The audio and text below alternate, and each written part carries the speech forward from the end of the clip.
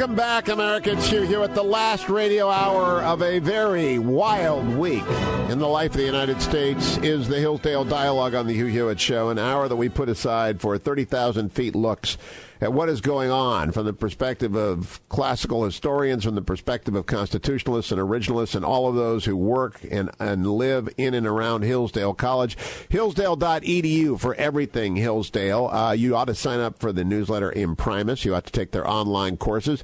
Usually Dr. Larry Arnn joins me, but occasionally we get lucky, and Dr. Paul Ray joins us. He is, of course, a professor at Hillsdale. He has been writing so many books. His most recent one on Sparta, the Spartan regime, its character, origins, and grand strategy. He's previously written about soft despotism and democracy's death, about Machiavelli, about the ancients and the moderns and political theorists. He's a great guy to have on a week where we might think that Montesquieu's spirit of the laws is gone from the country. Paul Ray, welcome back. Always a pleasure to talk to you, Dr. Ray.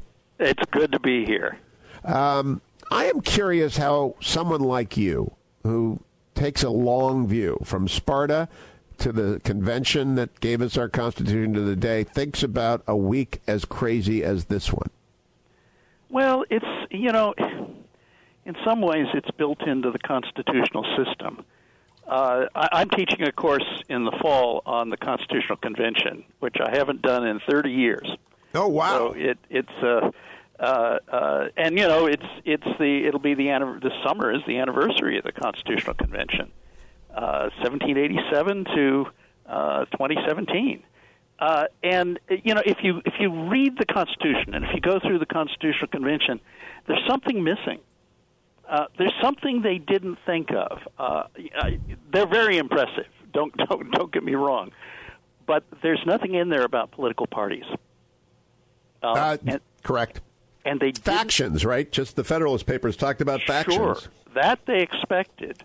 But the notion that there would be standing political parties, they didn't think of it, and they certainly didn't want it. But it turned out to be necessary to make the system work. And the reason is with the separation of powers between legislative power, executive power, and judicial power, but also with bicameralism affecting the legislative power, coordinating action becomes extremely difficult. Now, Dr. Ray, one of the frustrations that people have this morning when the effort to repeal Obamacare fails in the middle of the night because three Republicans, Susan Collins of Maine, Lisa Murkowski of Alaska, and John McCain of Arizona, joined the Democrats to kill it so that the Senate cannot pass its version and thus go to a conference with the House to try and reconcile the bills, is that the Republicans never seem to deliver. And there are some objections to the various Republican shenanigans that went on. But like the Constitutional Convention, it's a mess until the end. You really can't judge the product of a deliberative process until you get to the end. What Collins, Murkowski, and McCain did last night is the equivalent of leaving Philadelphia in August of 1787 and saying, too much trouble. Yeah, I agree. What allows the system to work is a measure of coordination between the various branches that's affected by the political parties. The Democrats have a pretty effective political party. They work together rather well. The Republicans don't. And part of the story here is our parties have a way of drifting between two poles, parties of patronage and parties of principle. All of the political parties in the history of the United States have been parties of patronage. That is to say, there's a kind of conspiracy to get together to divvy up the goodies between our people. But there are moments when the parties become something a little different, parties of principle. And you could see this, by the way, in the birth of the Republican Party, which just comes from nowhere, and suddenly you've got a party of principle coming out of the woods, uniting former Whigs and former Democrats behind a set of principles, because there's a large number of people who are deeply concerned with certain questions. So I think it's useful. I think it's useful before we go to where these parties come from to review how messy is this convention, because people who think Obamacare repeal is messy, they really don't know the Constitutional Convention very well, because that was, my gosh, that was on the pinnacle of death many times. And in fact, I think if we look at it, you could say it failed in Annapolis in 1786, right? It didn't. Yes. It failed for a year and a half. Well, and even before that, the idea of the Constitutional Convention is proposed by Alexander Hamilton in 1780 and 1781. Oh, really? And in a series of essays called The Continentalist, which are just wonderful. And the entire idea of what the federal government was going to be is laid out in those essays. We think of James Madison as the father of the Constitution. Well, the father of the Constitutional Convention is Alexander Hamilton, and he's got the vision of what a national government will do. So he's as important as James Madison, and I think the third figure that's of very great importance is John Dickinson.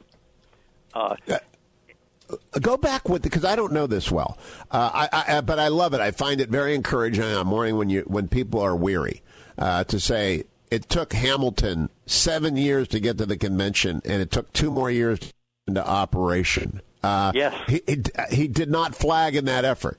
No, he continues to push, and he's in the grips. He's not the only one. There's a whole group of the people. Gouverneur Morris is another one, and Robert Morris is a third, and George Washington is actually a fourth.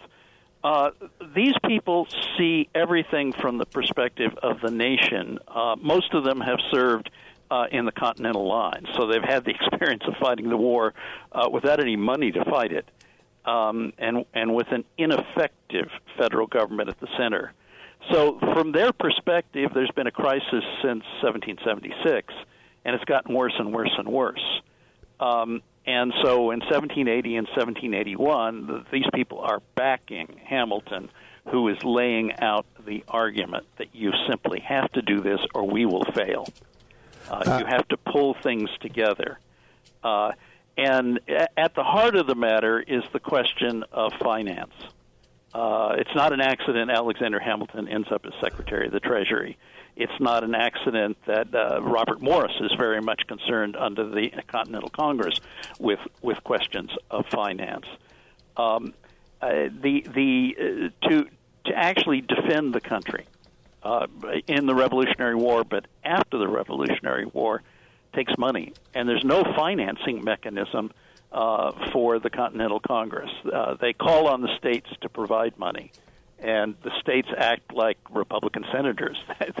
They do so when they feel like it, and when they don't, they don't. So there's a kind of disaster developing, and these essays are written before the end of the Revolutionary War. And had the Revolutionary War gone on further, something might have been done in the early 1780s. But when we win the war, the pressure's off. Yep. And then the pressure begins to build up again because the country can't pay its debts. It can't enforce the Peace of Paris on the states. There's the problem of the Western Territories, which could lead to a civil war between the former colonies, which have conflicting claims in the Western Territories. There's a whole series of issues that could cause the Union to collapse. And as the Continental Congress meets, fairly often they don't have a quorum. So they can't even do, even within the limits of the Articles of Confederation, they can't operate because they don't have a quorum a good bit of the time. Yep. And so, but they don't leave town. Hamilton does go back and forth. I know summer of 1787 pretty well. There have been a couple of great books about it. By the way, what do you think is the best book on the convention itself? There's a book called The Philosophy of the American Constitution. It's out of print. It was written by an American scholar who later migrated to Israel, and it takes the convention and it looks at it from the perspective of regime, which is to say the construction of a regime. And what it shows you is that there was a lot less negotiation at the convention than there was deliberation.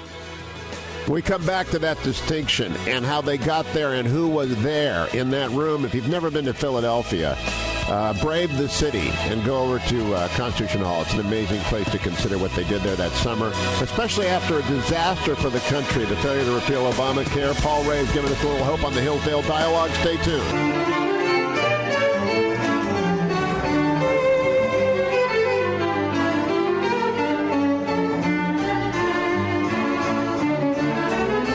Welcome back, Americans. Hugh Hewitt, joined by Dr. Paul Ray, classicist, historian, Hillsdale College professor, one of the great men of letters up there at the Lantern in the North, Hillsdale College. All things Hillsdale, available at hillsdale.edu, including Imprimis, which you can receive for free.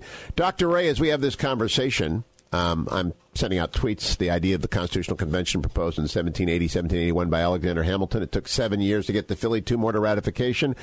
And a young reporter from Politico writes, this is a very Scaramucci-esque historical comparison, Hugh Hewitt. Now, Dr. Ray, I don't know if you know Anthony Scaramucci. He's in the news today for a very vulgar, obscene, profane attack on Reince Priebus and Steve Bannon, and he's not known for patience. But I actually think the idea of political patience is exactly what people should take from what you're going to teach next year, the Constitutional Convention. Yes. I drew a distinction between negotiation and deliberation, and I think it might be helpful. We negotiate when we're interested in number one. I want something, you want something, we work out a deal where I get a little of my something and you get a little of your something. We deliberate when there's a common good. So, for example, my wife and I might negotiate about who takes out the garbage and who cuts the lawn and who does the cooking, but we deliberate about the well-being of our children, whom we both love. Oftentimes people speak about the Constitutional Convention and emphasize negotiation, the so-called Connecticut Compromise, the compromise over the question of slavery and so forth. Most of what goes on there, however, is deliberation. There are 55 people present representing 12 states, every state except Rhode Island. 42 had served as delegates to the Continental Congress. Others had served in the Continental Army. These are people committed to the survival of the nation, and they're worried that it won't survive. So they've got a common interest.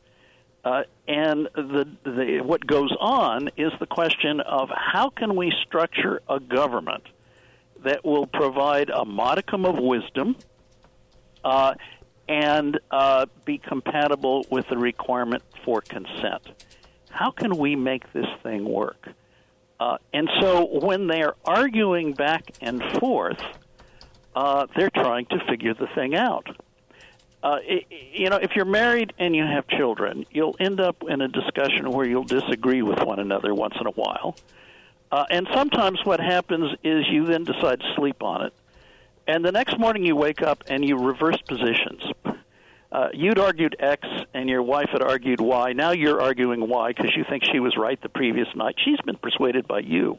Now, that happens when you listen to one another. In negotiations, you don't so much listen to one another as probe for weakness. In deliberation, you actually listen to one another. So if you go through Madison's notes and the other notes that were taken during the Federal Convention, the striking feature is people changing their minds. I tell my students the only proof that you have a mind is that you change it once in a while. When you're confronted with an argument better than your own argument.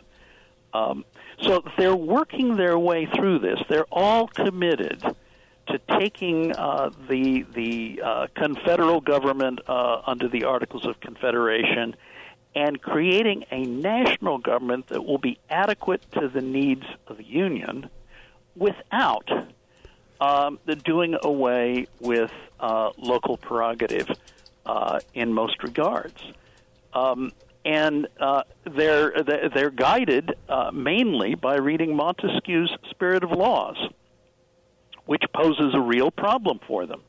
can you establish and sustain a republic on an extended territory?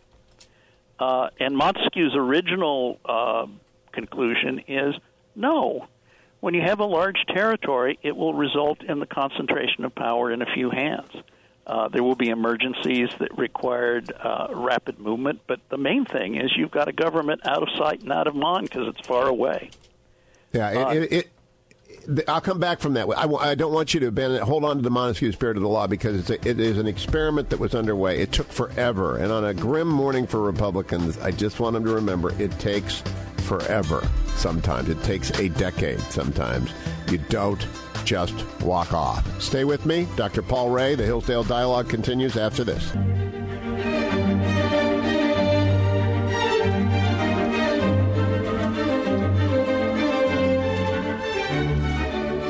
Welcome back, Americans. Hugh Hewitt. Thanks so much for listening to the Hugh Hewitt Show. It's the Hillsdale Dialogue. www.hugh4hillsdale.com collects all of the conversations I've had with Dr. Larry Aron, the president of Hillsdale College, and every one of his colleagues that have been coming on for now in its fifth year and the last radio hour of the week to take a 30,000 view of the West, of history, of all that's coming together. And we are now spending the next year on the Constitution itself.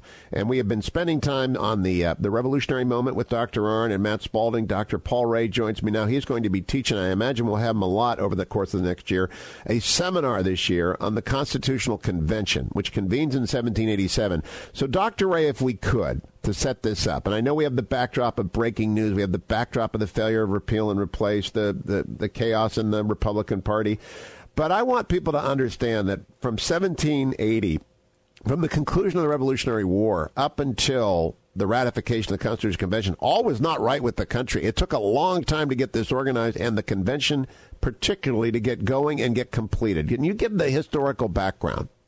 Well, the fighting is over in 1781 at Yorktown.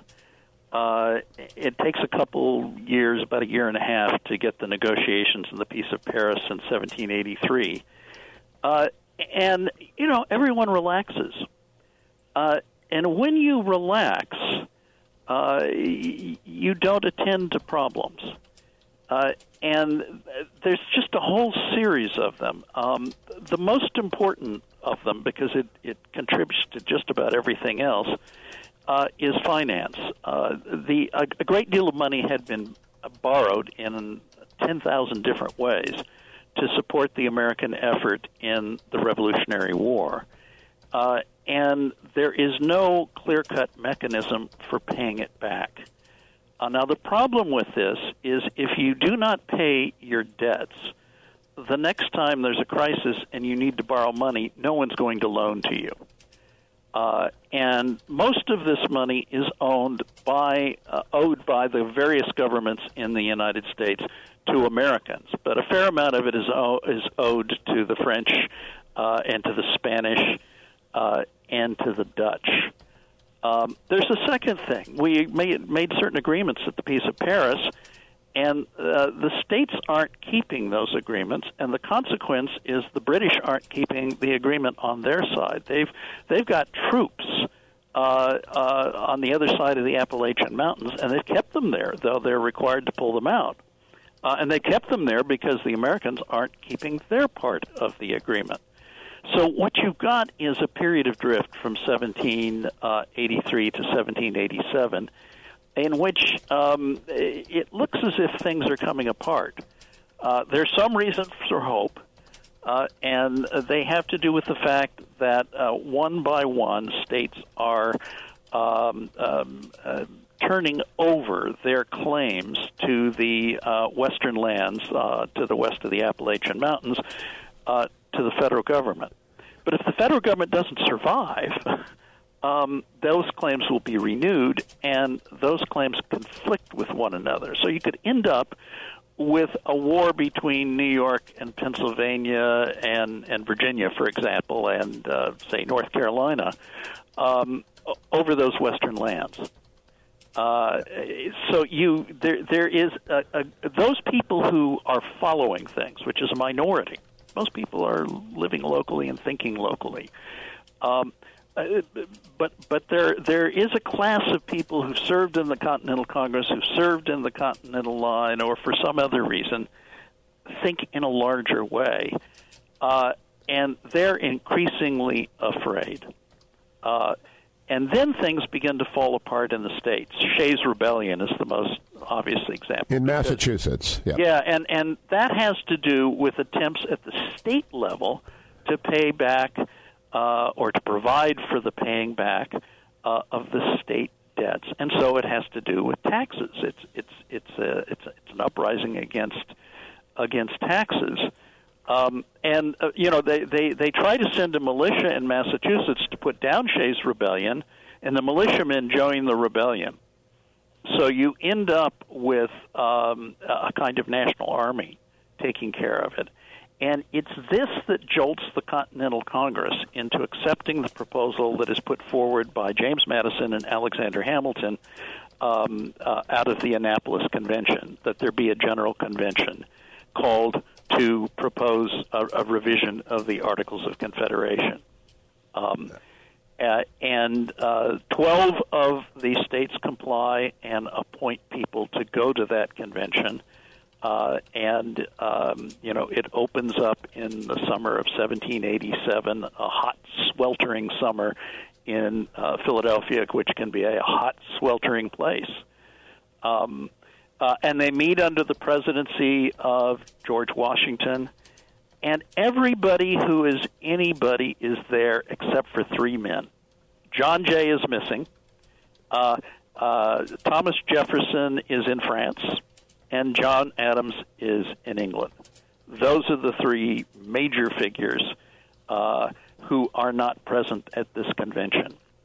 Hamilton's there, Madison's there, John Dickinson is there, Rufus King is there, and you can simply go down the list of notables. Thomas Jefferson writes from Paris that it's an assembly of demigods. And they get together, and for the most part, they put aside their parochial concerns, and they ask the question, how can we make this work? And they're in agreement on two things to start with, though the details have to be worked out.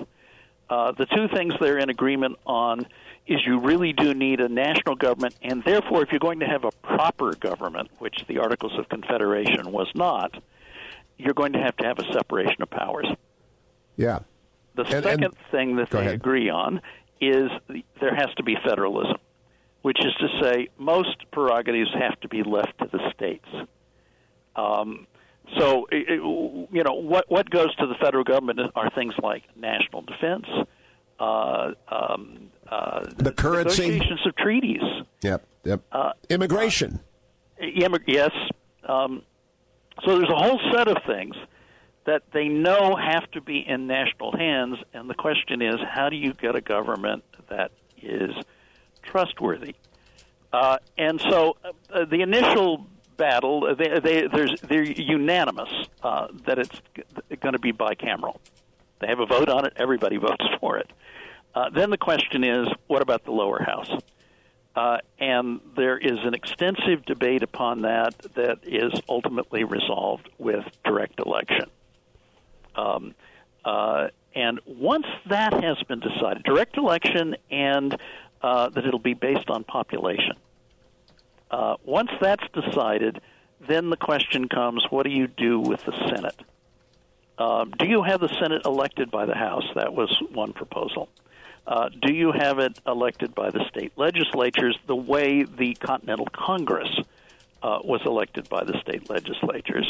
And do you have representation by population or representation by states so that every state would be equal? The man who comes to the convention opposed to James Madison on this question, absolutely insistent that there be equal representation for the states, is John Dickinson. That's his main concern, and he wins. We talk about the Connecticut Compromise, and it looks like it's a compromise between the Virginia Plan and it's something proposed by people from New Jersey and Connecticut. But the proposal from New Jersey and Connecticut was never serious. The real question is equal representation of the states, and John Dickinson wins, and James Madison almost walks out of the convention over this. Oh, interesting. So like John McCain last night faced a choice. Wasn't going to get what he wants, has to decide whether to leave or to stay and work. That's right. And there are three people who become anti-federalists because of this. Elbridge Gerry, he of the gerrymander, from Massachusetts, George Mason from Virginia, and for a time, Edmund Randolph of Virginia, the governor who had presented the original Virginia plan. So this was an issue that in the end comes down to a vote, and some people lose, and some people win on the thing. But they don't. I just think it's so timely. Madison almost walks out, Paul Ray, but he doesn't. He keeps working because it's the end product. Last night they walked out. They wouldn't go to conference. It's so doggone frustrating to me. Yes. Well, look, they had 6 years in the wilderness to figure out a plan, and they didn't. In other words, the Republicans opposed Obamacare. They promised to repeal it and replace it, but they didn't work out a plan in the interim. They did not use those 6 years well.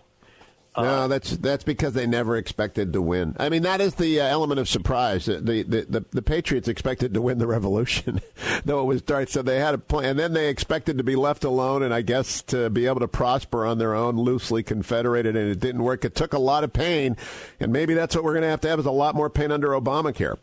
Well, there's going to be that pain. There's no question it's going to collapse, and the Democrats will have a proposal, which is single payer. Yeah. Move to socialized medicine in the full-blown sense of the word. And it will be a disaster. A quick question, Paul Ray. There is this dust-up in the White House within the Article II administration, and it's profane and it's vulgar. Were the men of 1787 to 89, and they were all men, were they profane and vulgar? No, but they did fight. I mean, within the Washington administration, there was ultimately a battle between Thomas Jefferson and Alexander Hamilton. And there was skullduggery, which is to say Jefferson founded a political party, which nobody believed in at the time, in order to counter Hamilton. And when George Washington asked him about it, Jefferson wrote a letter to George Washington in which he lied. There's just no way around it. Yeah. So there were bitter developments led to bitterness, not so much to profanity. But then, in the battles that took place, especially in the election of 1800, where it's Jefferson versus his good friend John Adams, what's going on in the press? Not Jefferson himself acting, but others acting on his behalf and at his behest. It's pretty ugly. Profane, I wouldn't call it. But ugly. Good to remember.